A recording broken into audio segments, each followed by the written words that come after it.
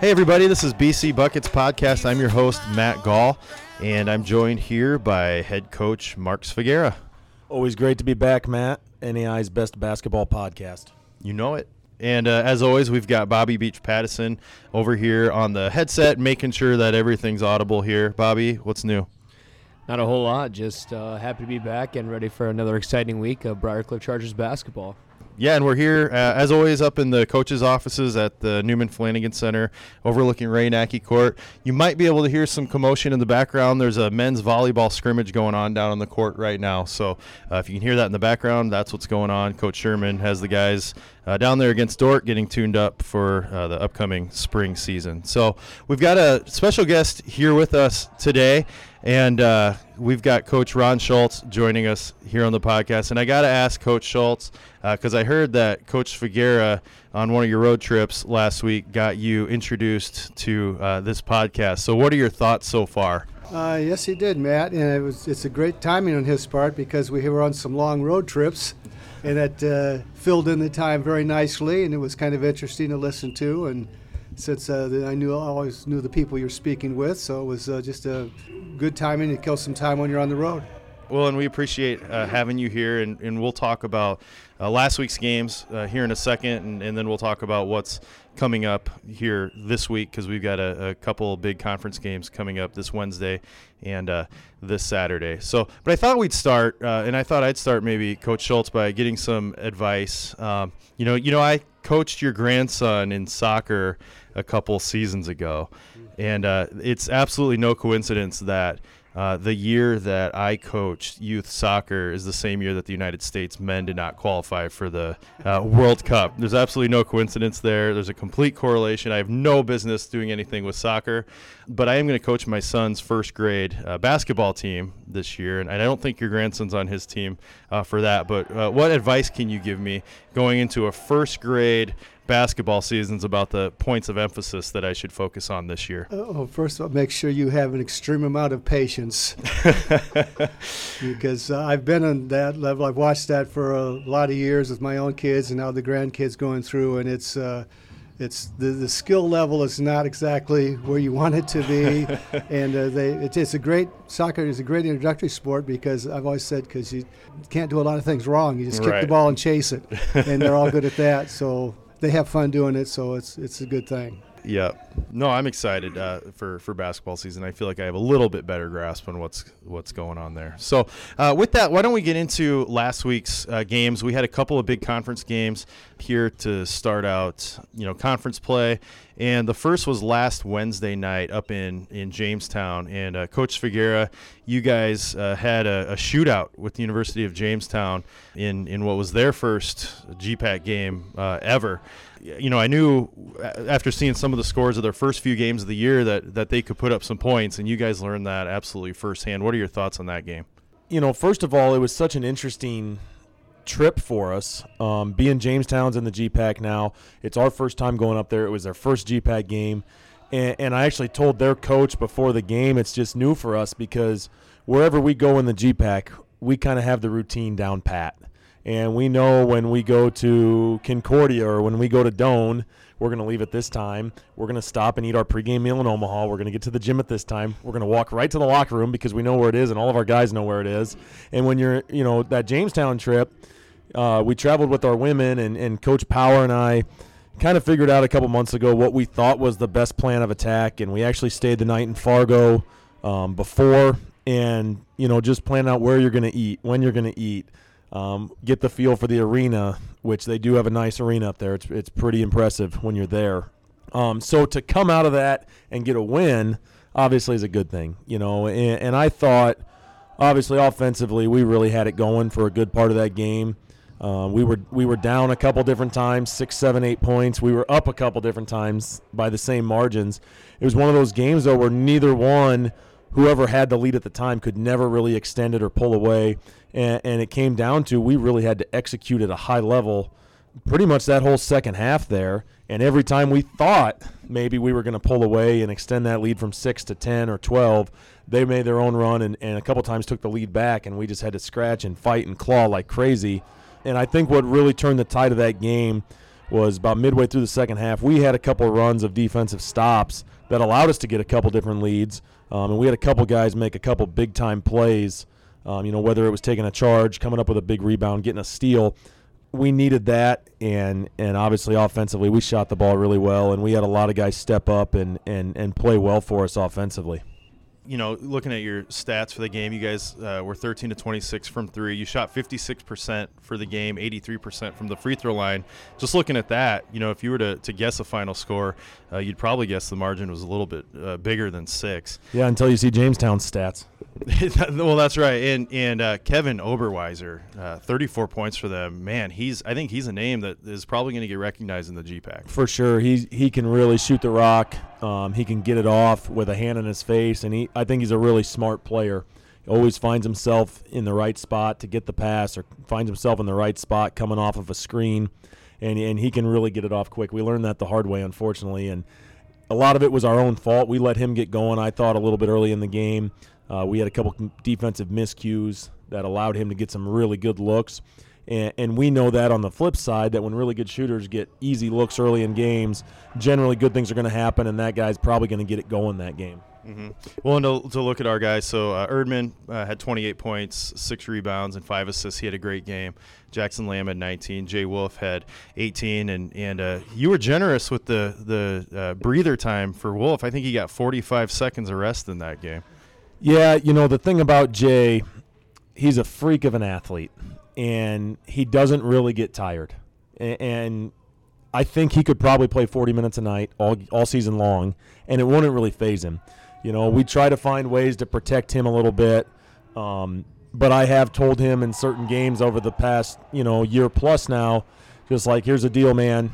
You tell me if you need one, otherwise you're not getting one. Mm-hmm. And he's just always been able to handle that because he is such a good athlete. He takes such good care of himself, and so, yeah, we got him 45 seconds after the weekend before. He didn't get a whole lot either. So he and I were even joking last week that after the Jamestown game, he was still averaging over 40 minutes per game. Well, and I think with your style, defensive stops are a premium sometimes, just because you play a fast brand of basketball, and the teams you play are going to get a lot of possessions, and he's a guy who can be a shutdown defender at any point in the game. And so in a game like that where Jamestown's hanging in there till the very end, you absolutely need to have him on the court. Absolutely. And everything he does makes us better. He's such a smart player on both ends. He's a great defender because he's a good athlete, because he really cares about getting stops, and because his instincts and his IQ are through the roof. But that's also the same reason he's a great offensive player. He's unselfish almost to a fault at some points, where we think he could maybe take a few more shots, but he's always trying to get other guys involved, because I think he understands when there's multiple guys that get it going offensively, really good things happen for our offense and generally for the result of the game for us. Well, and I talked about those guys, Erdman, Lamb, and Wolf, but Friedel had 14 and Nick Lutmer had 12. So, again, just another very well-balanced offensive night. Yeah, and I honestly, I think Nick Lutmer was probably the X factor in that game. I don't know that he missed a shot. I think he might have been 5 for 5. He made a couple threes and a couple twos. But he had one play. In the grand scheme, it doesn't seem like a big play, but at the time I thought it was such a huge play. I think we were up 4 or 5, and it was a transition deal. They had a little bit of a miscommunication, and he'd come streaking down the floor. He had thrown the ball into Erdman, and he was uncovered, and he just had the wherewithal to make a hard cut to the basket. Well, he gets a wide-open layup, and it extends our lead after giving up a basket on the other end. And sometimes those are devastating for a defense. When you score, you relax a little bit, and the other team comes right back, and within 3 seconds they score that bucket right back, and that's what happened right there. And he was huge for us in that game on both sides of the ball. I think he took a charge, had a couple huge rebounds for us, and he's been really good so far in the early season. Yeah, it was just a great GPAC game, and it was really kind of a great showcase of the style of basketball that seems to be kind of dominating right now, especially in this conference. Coach Schultz, let me ask you, because we just celebrated your 40th year of being a part of Briarcliff basketball. So how has the game changed in that amount of time? And I know basketball is basketball in the sense that it's a lot about being in the right place and aggressively rebounding and smart basketball. But obviously, I think the style has changed. with the types of athletes, just the emphasis, offensive emphasis, the defensive emphasis. So, how is the game different now after a game like that than maybe it was 10, 20, 30 years ago? Well, for one thing, the three-point line has made a big difference in the game. When they didn't have it, for instance, a player like Mario Galvez, he probably would have another 300 to 400 points on his record if we had a three-point line when he was playing. But just the fact that the way the game works now, these kids in high school, they have so much more than we did way back when. We didn't have open gyms. We didn't have clinics. We didn't have camps to go to. There was no such thing as an AAU travel team. A lot of these guys play more games in the summer than we played in a complete season. And so they're more developed, they're more skilled, they're more knowledgeable about how to play the game, and just the skill level has been raised tremendously. And they're just better basketball skilled players just because the amount of time they've been able to put into the game. Well, I think even in the last 15 years, I graduated from Briarcliff in 2008, and just the style, and I know a lot of that comes with coaching philosophy and other things and athletes that you're able to get into the door, but it just seems like the game has spread out a lot even in the last 10 or 15 years. Another major factor is the shot clock that has come in. Before we didn't have it, you could be a little bit more methodical, you could run your set plays, and if it didn't work, you just realign and run another set play, or just repeat until you felt that you got the shot that you wanted. Well, the shot clock now puts the emphasis on let's play fast and let's get the shot as off as quick as we can, because you don't want to lose a possession due to the shot clock expiring on you. And just that has increased the tempo of the game. So, and it started off at 35 seconds, and now they moved it to 30, and it's been a change. That itself has changed the game. So that game put you guys 1-0 in the conference, and then this last Saturday, Concordia came to town, and you guys had your home opener here at the Newman Flanagan Center, and pulled off an 81-64 win here at the NFC. So again, to go over some stats, you guys were 16 of 35 from three, shot 46%. For the game. Free throws weren't easy to come by. You guys were 19 for 29 at 66%. Unfortunately, I couldn't be at the game, so Coach Figueroa, why don't you just kind of tell me the story? What happened in that game? Well, first and foremost, and I think I can speak for Coach Schultz when I say this, it was great to be home in front of the home crowd. It was great to relax a little bit in the morning and not be on a bus getting ready to go to a game. And to be honest, we put our guys through a pretty grueling 10-day stretch. Being on the road, not just that, but the distances we traveled. It's 4.5 hours to presentation. It was 6.5 down to Kansas, and it took us a long time to get home. We got home at 5:15 on Thursday morning from Jamestown. And so for the guys that come out of that, I think they would have had a lot of excuses to not come out with a lot of energy and be ready to go on Saturday, and they really were. And I thought the game for us was won in the first 7 to 8 minutes. The guys came out with a ton of defensive energy. We turned them over early. We got a bunch of stops early, and we had some guys that really had it going. I think we made 6-7 threes in the first 5-6 minutes, and it was multiple guys. It was Erdman, it was Wolf, it was Lamb, it was Friedel, it was Dobbinton.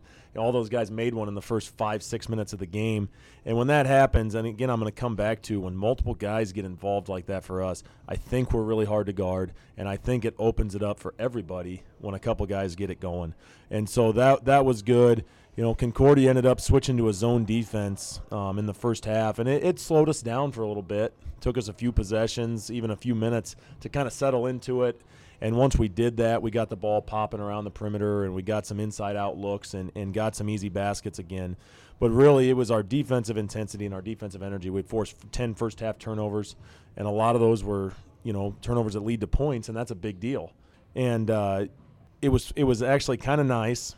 It was the first time all year we've had this that, 10, 11, 9 minutes left in the game, we could get some of those guys that played big minutes a breather.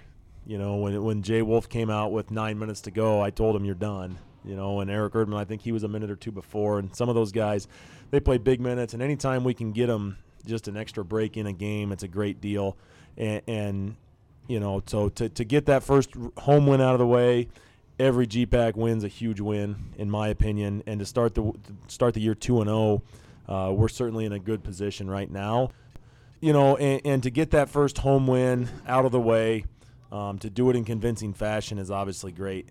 And with that, I have to give a big shout out to our crowd. I didn't know what to expect. Our football team was still playing. There was a lot of stuff going on around town. We had a great crowd in the Flanagan Center. Our student section had this place rocking for about the first 10, 15 minutes of the game. And, that's one of the beautiful things about being at Briar Cliff is the support we get, and the student section for years now has been awesome. And they really brought it to start the year, and I hope that's just a sign of things to come this year. Bobby, if you could give our student section a grade for the first home game of the year. Well, obviously, I'm going to be a little biased because it so happens that my best friend actually is the head of the Blue Crew and actually runs it. And a lot of people who come to the game might know him as the foot stomper before the games, Mr. Kyle Barrett. So every time after lineups, right before tip-off, we play Seven Nation Army. And he stomps along to the floor with a beat, and everyone in the crowd gets pretty excited and hyped up about it. So obviously, day in and day out, every time we play at home, he brings that energy. And I know the guys on the team all love it, and they're all, love to see everyone in the Blue Crew get into it. But overall, like Coach Figueroa said, the first 15 minutes of the game, the place was rocking, and obviously the guys fed off that energy, and we were able to bring it onto the floor in our performance. And it was just great to be back home in the Flanagan Center, and I'm just excited. And I know Coach Schultz and Figueroa are probably excited to see what that energy is going to be like on Wednesday. So you're 2-0, Coach. Great start to conference play. You guys have a big test coming up this Wednesday. Not only are you playing the team picked to win the GPAC in the preseason coaches poll, but you've got a big rivalry game in that Morningside comes across town to meet you guys here in the Newman Flanagan Center on Wednesday, the 14th. So I guess to start, what do you know about Morningside? I know they've only played a couple of games so far. They beat Dort the other night 77-66. It's not a huge sample size, but obviously they are highly ranked, and there's some big expectations for that program. So what are you expecting to see on Wednesday? Well, number one, I think Bobby said it. I think it's going to be an electric atmosphere in the Flanagan Center, and it's something in this rivalry that it doesn't matter where it's at. It's probably going to be a huge crowd. It's going to be really loud. It's going to be intense, and it's just going to be everything that I think college basketball should be, and that's playing in front of a packed house with two good teams playing. They've played 2 games. They're 2-0. They're in a unique situation where they literally bring back everybody off last year's team. And we were in that situation a few years back, and it's an interesting one. But they're good. They're a very talented team. I think they're a pretty good defensive team. In a lot of ways, we play similar styles, 4 out, shoot threes, drive and kick. There's a lot of things we do the same. But, it's one of those that in a tense environment and a loud environment, I think a lot of it comes down to what kind of poise and composure can we play with. Because any kind of rivalry game, you're going to have big runs one way or the other. Certainly you want to be on the right side of those runs more often than not. But what are we going to do when we're on the wrong side? How do we respond to that? Can we dig in and get some defensive stops? Can we really execute and get some great looks on the offensive end? And that'll be our focus going into the game. So, Coach Schultz, what has this rivalry with Morningside meant to you throughout the years as a player and as a coach? Well, it's a city game for us. We know their guys. Their guys know us. Just the fact that you live so close together. It's a rivalry game. Both programs have been very good over the last several years, so it's pretty competitive. The first Briarcliff Morningside basketball game happened when I was a freshman, that many years ago. We played their freshman team, and at that time, Morningside was a member of the North Central Conference, and they didn't play us a varsity game. So several years later, I was actually coaching them when we had the first varsity game against each other. And when Coach Nackey was coaching, and what he wanted, it was important to him then because when he took the job, he wanted to play at North Central Conference level. He wanted to play North Central Conference teams. So it was important because the North Central was kind of the big deal in the area with the South Dakota States, North Dakota schools, Northern Iowa, Nebraska, Omaha. So it was a big deal. So it was important to him to play teams of that level. Mm-hmm. And then Morningside being a North Central team plus a city team, that jump started the rivalry right there. For freshmen coming in, this will be, their first game, their first Briarcliff Morningside game. Do you get the sense that they, understand the history and the intensity of this rivalry, or is that something you guys, try to bring them in on? Well, if at this point, if they don't understand that, they're going to pick up very quickly, Right. and they're going to get that from our upperclassmen, our leaders who know, well, this is a conference game, this is an important game, it's a city game. They'll bring the attitude that we got to play as hard as we can, and our underclassmen will pick up on that right away. I grew up, obviously watching Briarcliff basketball. I think I've talked about that before, but I just remember going to the old auditorium and watching those games down there. It was always just a lot of fun to go down in that old building and watch this rivalry. I always thought the auditorium was a great place to play because it had that big arena-type look to it, but you weren't looking at 10,000 empty seats either. Right. About 4,000 seats for big games, and it would be full in standing room only, and sometimes, and that was a great atmosphere. So Morningside's 2-0, like we said. With a fairly small sample size, they're averaging 80 points, giving up only 63 points. So I know I've heard some interviews this year with Coach Sykes, and I think they really came into this season emphasizing defense and picking things up on the defensive end of the court. So, Coach, I know you guys score a lot of points. You've given up quite a few points this year too. How do you see this game playing out in terms of an unstoppable force against a brick wall? Well, I wish I knew the answer to that question, be honest with you, Matt. Yeah, we've scored a lot of points. We probably play a little bit quicker pace than a lot of the teams in the league for the most part, and so you see our scores, and sometimes they can be misleading if you're just looking at the raw score. In Morningside, in their couple games, they've probably been a little bit slower in terms of total possessions, and so you got a little bit of a team that wants to speed it up, and they certainly don't want to slow it down by any stretch. But it's I know they have a good defense. I know they have a good offense, and so can we play really good defense and really good offense? It's just one of those games you never know what you're going to get. It's been a fun rivalry in my time here. It's been an interesting one. Both teams in my time here have had long winning streaks, and we've had some split years, and you just never quite know what's going to happen. You look at last year, the two games we played them the first time here in the Flanagan Center, and we had a big lead at halftime and ended up winning pretty big. The second game, again, we had a lead at halftime. We were tied with 5 minutes to go, and we ended up losing by 15 points. And, that goes to show you it's a 40-minute game regardless of what's going on in the moment. It comes back to playing with that poise and that composure that we're preaching to our guys this week. When you said, obviously they're returning everybody from last year's team, and with 2 games in, they've got about 5 guys who are averaging double digits or real close to it, and those are some of the names that, if you've been following this rivalry, you've heard these names before. Brody Yeager and Tyler Borchers are each averaging about 15 points a game, and then you've got Zach Immig and Matt Hahn and Alex Borchers, and you could go right down the roster, and they're deep. They're just like we are. I think that's a strength for Briarcliff basketball. That's certainly a strength for Morningside, and I think that's part of the reason they've had the success they've had, and why they're expected to do some things this year. So, Bobby, from your perspective, what does this game mean for you? As a student coach, obviously as a student too, it brings some intensity just from being part of that rivalry in that capacity. So what do you look forward to most about this game? Well, it's actually funny because, obviously Briarcliff Morningside is a really, really big rivalry, and there's a few of us on the team that we'd like to say it's a little bit more of a rivalry. There's quite a few people over at Morningside and a couple guys on the basketball team that some of us go to church with, so we become really good friends over the last couple of years. And we obviously, Briarcliff, Morningside, when they get together, it's a really big deal, not only to the two teams, but just around the entire Sioux City area. Obviously, there is kind of that somewhat hatred a little bit back and forth, but there's a lot of respect between both programs and both coaching staffs. And obviously, like Coach Schultz said, both teams have been very successful in the last few years. So obviously, there is a little bit of added energy and a little focus on when we see Morningside on the schedule, and I know the guys are going to be amped up for it come Wednesday.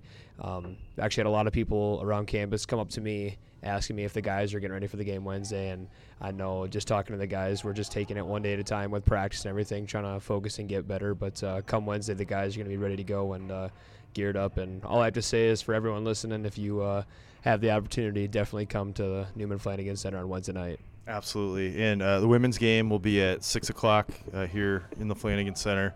Men will play at 8. Coach, what would you want our fans to know about what, the environment's going to look like?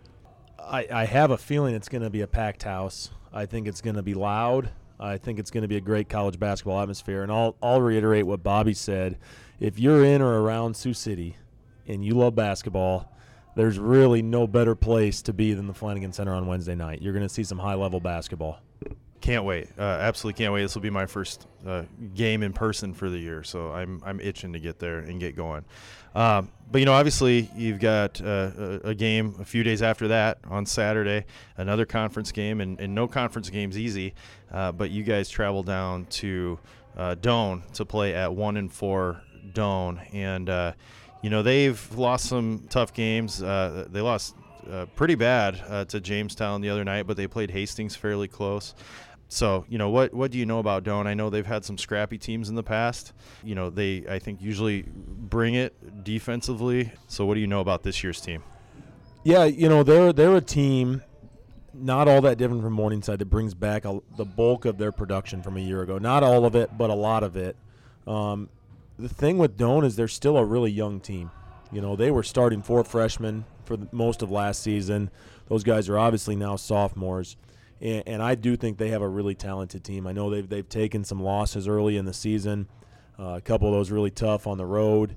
And, they're a team that they've given us problems in the past. You look back to last year, we played down there in January, and, by all intents and purposes, we probably should have got beat that night. But, our guys somehow found a way that night. But they kind of had our number. And that carried over into the conference tournament when they beat us in the first round. And they're a big physical team. They have a lot of guys who can shoot it. They have a really good big guy. And we're certainly not the biggest team in the world. So sometimes those bigger, more physical teams have caused us some problems. But I just guessing and looking at how they kind of turned things around last year, I don't think the record you see now is indicative of what they're going to be this week, next week, a month from now, who knows, but all I know is when you go on the road in the GPAC, you better be ready to play, and you better be ready to play for 40 minutes, or you're probably not going to be happy with the result. Yeah, I know to start the year, they were receiving some votes in the national poll, and, obviously with this record, that might affect things once things come out, but, some teams just need some time to get it figured out, and you can't take any game in the GPAC for granted because, as there's been some teams that have snuck up on you before, and you can't take anyone lightly. Absolutely. And Doane, most nights we've been there, they've had pretty good crowds. It's not been an easy place for us to play. I think, if I'm not mistaken, over the last 4 or 5 years, it's been a pretty similar outcome every time we've been down there. And I do believe we've won those games, but each one, it was like we were down at half. Didn't think we played particularly well. But you have to give credit to your opponent whenever you say you don't play well, because there's a reason for it. And all of those, we kind of found a way somehow in the second half. But it's been a tough place for us to play, and I don't expect that to be any different here on Saturday either. And I know Coach Schultz is excited to get back in the bus this weekend. I will agree with Coach Spagera that it was good to get our long travel games out of the way early in the year. But to go into Aberdeen, South Dakota, and then 3 days later getting back on the bus and going to Kansas and playing 2 games, then coming home and about 2 days later get on the bus and go to North Dakota, that was pushing our luck a little bit. But we survived all that, and it is also good, I think, for our guys because they're always together. They do a lot of bonding, and our guys all get along with each other real well. So it's a good team-building thing to do too. But it was enough. Well, it feels like you guys brought a little of that North Dakota back down with you because it is cold. Brutal.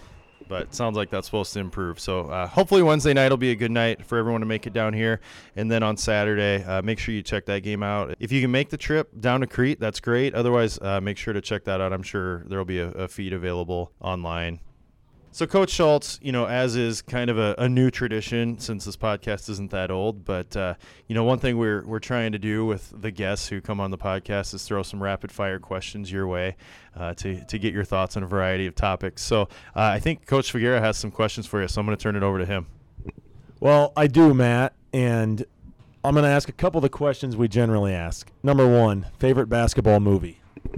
I knew that was coming because I've listened to the previous podcast. I knew that you also blackballed Hoosiers.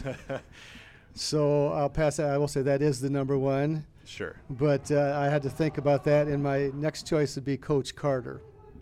Because that was kind of how you fight through tough times and work hard and be successful, which is a good message. All right, next question, Coach. Best Coach Figueira impersonation? I'm going to go with Nick Lutmer on that one. He's worked hard at developing that, and he's got it to a pretty high level right now. So I think Nick is probably the best at that. I don't know how Bobby feels about that. Obviously I'm going to have to agree. And Nick Lutmer's on the team right now is probably the best, but I know there's a couple of guys on the team, especially last year, that stick out. The Josh Bellings of the world and Dylan Janacek. They had some pretty good ones too. But, yeah, definitely Nick Lutmer right now would be the top one. So what sets his apart, his impersonation, than anyone else? Just speaking for me, Coach Schultz can kind of add on to this too. He's really good at getting the body movement into it, and then he kind of has that little, somewhat of a scowl on his face, and then he kind of gets a little bit of a, not saying that Coach Figueira has an accent, but he kind of gets that little accent to it with it, and he just, it's funny every single time he does it, and all the guys just think it's the best thing they've ever seen. Well, I think that was a great job by Coach Schultz to answer the question without really answering the question, because I think what we wanted to hear was your impersonation. Well, and I think it's now a no-brainer that Nick Lutmer needs to be a guest on the podcast very soon. All right, Coach Schultz. Better game day environment, Flanagan Center or the Sioux City Auditorium? Tough question because Sioux City Auditorium, that goes back a lot of years now. The Flanagan Center is pretty good because it's a little more up close and personal. The auditorium, we had the ice rink, and so they had the stands were a little bit further away from the court. As I said earlier, it was a great place to watch a game at, and it did have that big arena-type look to it. But for being up close and personal, it's the Flanagan Center. Better foot stomp, myself or Coach Nacky? Well, I hate to tell you this, Coach, but you come across as kind of a rookie compared to Coach Nacky. He had a lot of years' experience on you, though. But you're coming along. Well, quick side story about that. When I took over as head coach, I sitting talking with Janine Nacky one day, and I just kind of casually mentioned to her that I'd been known to stomp my foot a time or two. And after our first home game last year, I must have had a pretty violent one because she waited to talk to me after the game and gave me a big hug and thought it was so great that I was stomping my foot. So, all right, last question, Coach. What amount of money would you be willing to pay to right now watch in their primes Mario Galvez versus Rolando Frazier one-on-one? Wow. There'd be a lot of people who'd love to watch that. Those were really two special players. Not times you typically find at a small school in Iowa. They're actually Division I caliber athletes, and they were NBA draftees, and they didn't play in the NBA, but they went to South America and they played professionally there. And actually, that's not a bad deal because you make quite a bit of money down there, and make $100,000 down there is like making $1 million here. Plus, they had a shorter basketball season, so it's a little bit easier on your body. But those two were very exceptional players, and which is why they were noticed and why they were followed by NBA teams. Well, yeah, Coach, obviously, those guys are long before my time. And you're talking about two of the three leading scorers in the history of Iowa collegiate basketball. And you mentioned this earlier, I think. Mario Galvez scored 3,200 points at Briar Cliff prior to the three-point line being implemented in college basketball. And I've had the pleasure to watch one film we do have from that era. He shot a lot of threes. He just only got 2 for him.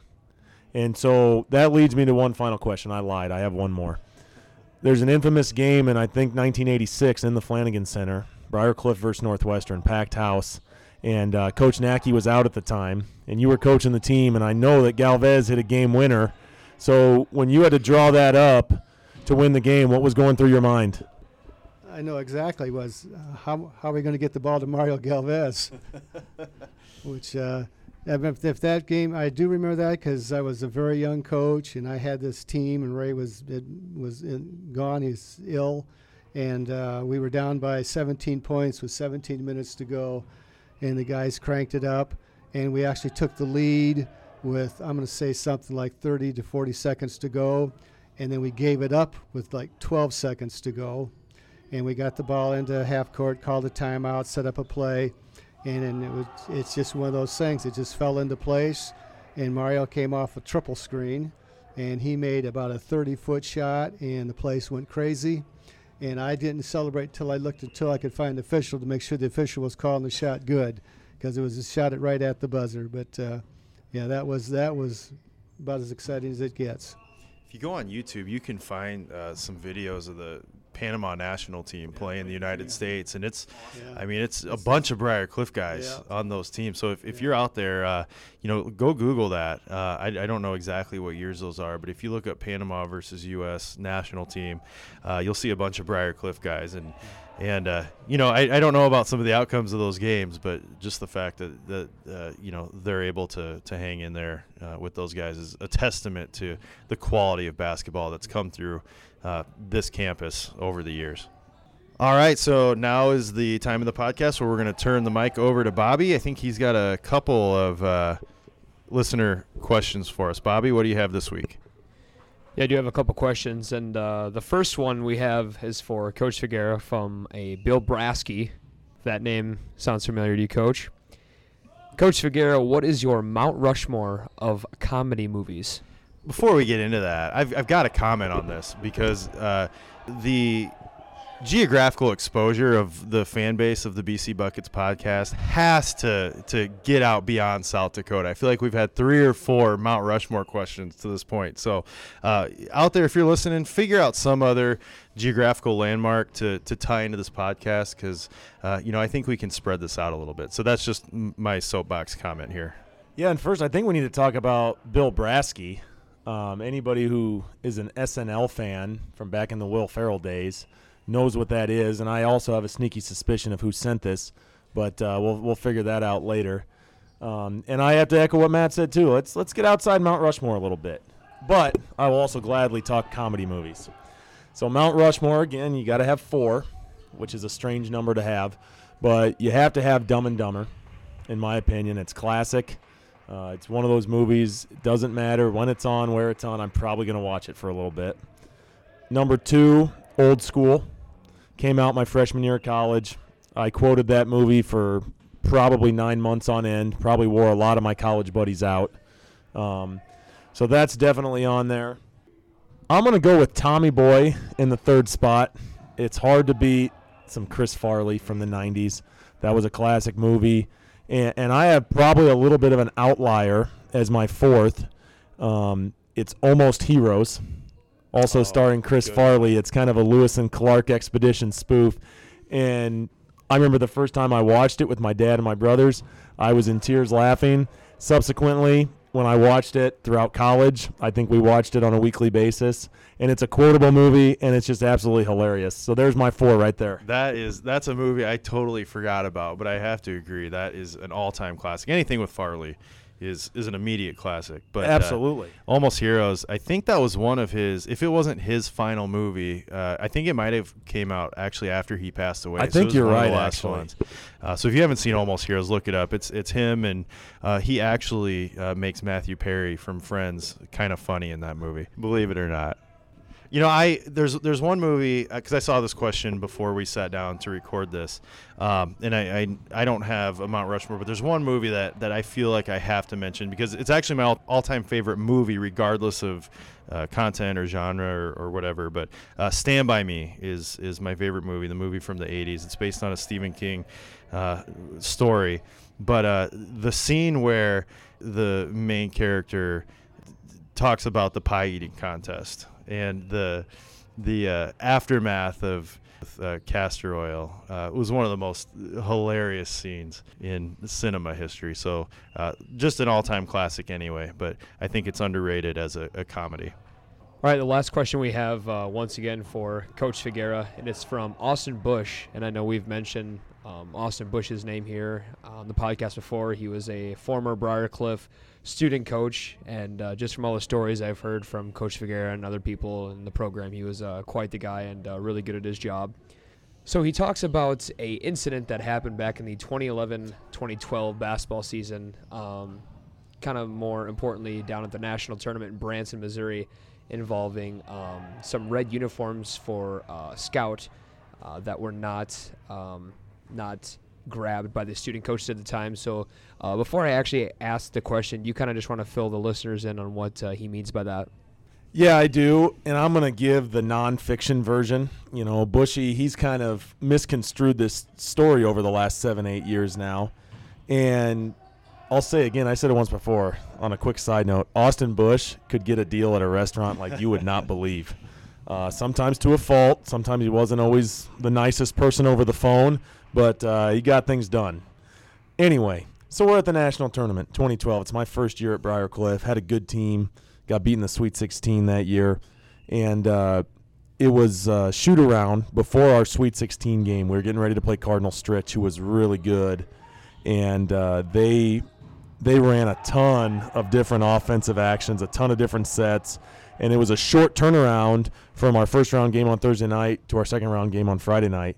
And so our scouting report had to be pretty detailed on short notice. And so that's important to this story, and I'll get to it.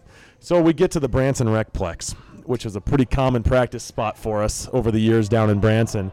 And guys are warming up, shooting around. Everybody's kind of getting ready. And Bushy and Spencer Fahey were our two student coaches that year. And they kind of came over to me and told me they forgot the red jerseys. And for those of you who don't know, the red jerseys we use in Scouting Report, they're just bright red jerseys with numbers on them.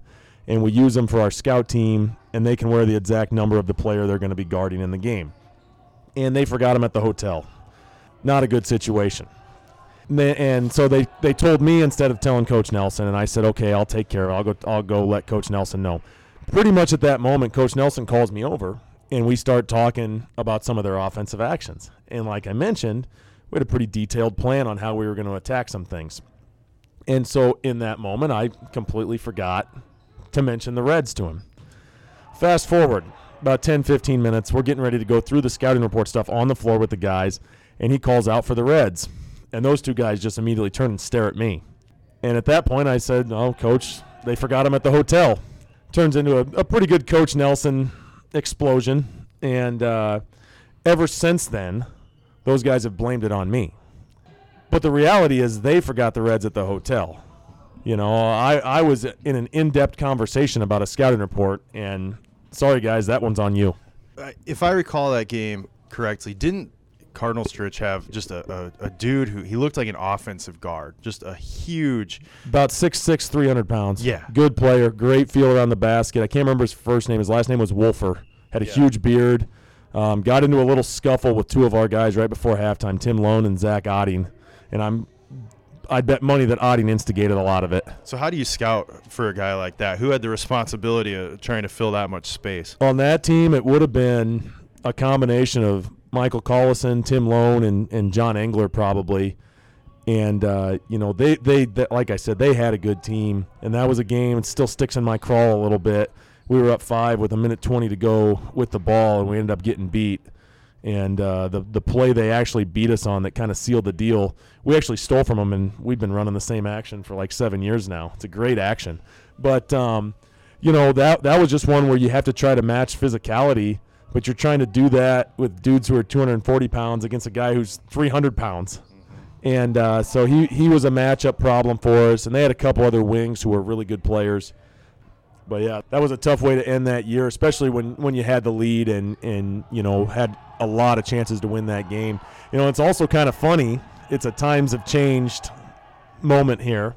In that national tournament, we played 2 games, and we scored 109 points in those 2 games. Wow. And that game with Cardinal Stritch is still – every year in the national tournament record books, it's like the 3rd lowest scoring game in national tournament history. It's 55-50 we got beat. Yeah. And, so times have changed a little bit. We call that a first half now. Right. All right, yeah, and then back to Austin Bush. He does continue to mention in the email, he says, it was a major mistake with him and Spencer, but you did say that it would be okay and that we'd make it work. And then, yeah, when Coach Nelson did request the Reds, Bush goes on to say that you, Coach Figueroa, kind of tucked your tail in between your legs and you let him get roasted like your favorite coffee beans. So there was that. Then he does go on to say not so much Austin Bush got heckled a little bit by Coach Nelson as much as Spencer did, but that was a, end I quote, conversation, end quotes. So the actual question it is, he says, how hard was it for you, Coach Figueroa, not to laugh during the infamous conversation, and did you ever think of stepping in? Thinking back 6.5 years here, I don't think laughing ever crossed my mind. And I don't recall ever thinking about stepping in. It was one of those situations where we probably just needed to get through what he calls a conversation and move on and get the scouting report going. And so, short answer, Bushy, no, I never once thought about stepping in and helping you guys out in that situation. Did he at least change the oil after you threw him under the bus, or how did that work? That's a good question. We'll have him on the podcast sometime. Yeah, good learning experience. Real quick, Austin Bush, I guess this is kind of a lead into the shout-out section, but I was in admissions when Austin came to Briarcliff from West Sioux. So thanks for listening, and thanks for the question. So with that, we'll go ahead and go to our shout-out section, as we do every week. I'm going to throw my shout-out to one of my good friends from Briarcliff who just got married this weekend, John Getter. John and Brittany Getter just celebrated their marriage on Saturday, which is why I couldn't be at the game. So he was also a former shot clock operator for the Briarcliff basketball team, too, to tie it in here. So and an above-average noon ball player. Yeah. Crafty. Crafty and competitive. I'm 6'7", and not a good finisher on the block. But John was one guy, if he was playing defense, I was usually 20 for 20 in every single one of those games. For some reason, against him, I could do no wrong offensively. So I appreciate all the terrible post defense you played on me, John. And if I'm not mistaken, John's a pretty loyal BC Buckets podcast listener. I know he's submitted a couple different questions so far. Yeah, yep. So thanks for listening, and hopefully, Brittany, welcome to the Briarcliff family here. Hopefully he gets you listening to these as well. So as normal, I can't keep it to one shout-out. I have 2 this week. First one goes to our junior varsity team. They opened up their season last week with a 100-95 victory on the road up at Mount Marty, and a lot of similarities there to some of the other scores we've talked about with the varsity team. But it sounded like I didn't get a chance to make it up there, but it sounded like they really played well, especially in the offensive end, and competed and made some big plays down the stretch to get the win. So great job to those guys. My second shout-out goes to a Briarcliff alum, Brian Forbes. I had the opportunity yesterday to watch him coaching in action. He's on the coaching staff at East Tennessee State out of the SoCon League, and they played at Creighton and actually had the lead for a good chunk of the game, and ended up Creighton won in the last couple of minutes of the game. But to see a Briarcliff alum having success in the coaching world obviously is something that's near and dear to my heart, and it's always so awesome to see our alums doing big things in life, period. But it was great to see Brian. He was obviously an outstanding player here, and no doubt in my mind he's going to be an outstanding coach moving forward. So I have a shout-out here, too, with this past Sunday being Veterans Day. I just wanted to give a shout-out to all the veterans out there, and then Coach Schultz, to you, too, for all your service and everything, and just for all the veterans out there, just thank you so much for everything that you guys did. Well, thank you, Bobby. And Matt, you just reminded me when I should make another wedding from past Saturday. Former Briarcliff basketball player Kyle Cimprini became a married man, and unfortunately scheduled on the game day for us, so our present staff couldn't be there. But just congratulations to Kyle and best wishes. So, Coach Schultz, before we wrap things up here, you always hear about coaches as players graduate. You hear about how coaches were influential in their players' lives, and you hear from coaches that, you always have a home here at the Cliff, and I'm sure you agree with that sentiment that you're a coach and a resource and a mentor for life. What's it like for you to see guys who you coached here in the program go out and start, their professions, start their family lives, those sorts of things? What's it like for you to see them go through those things? I absolutely love it, thoroughly enjoy it. Just today, I walked into practice and I walked in about 1 minute late, which Coach Figueroa just always enjoys that. But the reason I was late, I was in the parking lot for about 15 minutes. I received a phone call from one of our alums from back in the 80s, and his name is Matt Dalton. And he was in Rockwell City this past weekend for his grandmother's funeral. But we did send some flowers to that. He called to thank us for sending the flowers, and we got to talking about the teams that when he played, and he wanted to know how the present team is doing. And I really like it when those guys, they call back and they want to support our present teams. They want to know how well the players are doing. They want to be a part of it and to continue the tradition. And I like that. About 2 years ago when we had the 50th anniversary, I had a great day because we had about 120 former players here. And every time I turned around, there was another group of players from another era telling some more stories that, and I thoroughly enjoyed that from start to finish. And it's always good when we get to see some of the past players and just share what they're doing right now. Yeah, well, Coach, I think that's a testament to your job here and the respect that players have had for you. And I know you're an institution here at the Cliff, and thanks for all you've done, and we're excited to have you back for another fun, hopefully successful. I don't want to get ahead of myself here, but thanks for coming on the podcast today. It was a pleasure to have you, and hopefully we can get you to continue to listen to these and maybe even send in one of these questions. You're not Bill Brasky, are you? I'm not. Thank you, Matt. Well, and I think the reason Matt didn't give a big introduction at the beginning is because Coach Schultz is a man who doesn't need one. Well, that'll do it for this week. Reminder, make sure you get down here Wednesday night for the men's and women's game against Morningside. Women start at 6, but I'll tell you what, that gym is going to start to fill up early. So make sure you get here as early as possible to support our women at 6 o'clock, followed by the men at 8, and then they'll be on the road going down to Doane this Saturday. So that'll do it for this week. We will catch you next week. Thanks.